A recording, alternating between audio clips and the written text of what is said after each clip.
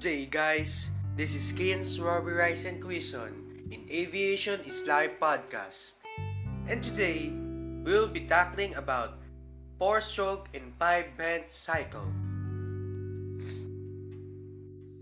First of all, a 4-stroke cycle engine is an internal combustion engine that utilizes 4 distinct piston strokes: intake, compression, power, and exhaust to complete one operating cycle. The piston make 2 complete passes in each cylinder to complete one operating cycle. An operating cycle requires 2 revolutions of the crankshaft. The 4-stroke cycle is the most common type of small engine.